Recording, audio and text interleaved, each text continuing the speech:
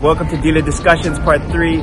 So today I just wanted to talk about, how with families and their car shopping, everyone's always super busy and not everyone can come in at the same time looking at vehicles. Here at Bay Island Honda and Hilo, we like to make things super easy. We just ask you the proper questions as far as isolating what you need and how it can serve your family. It's that simple. After you're gathering the information, when you go home, it happens over and over again where the spouse asks you questions like, how did the vehicle drive?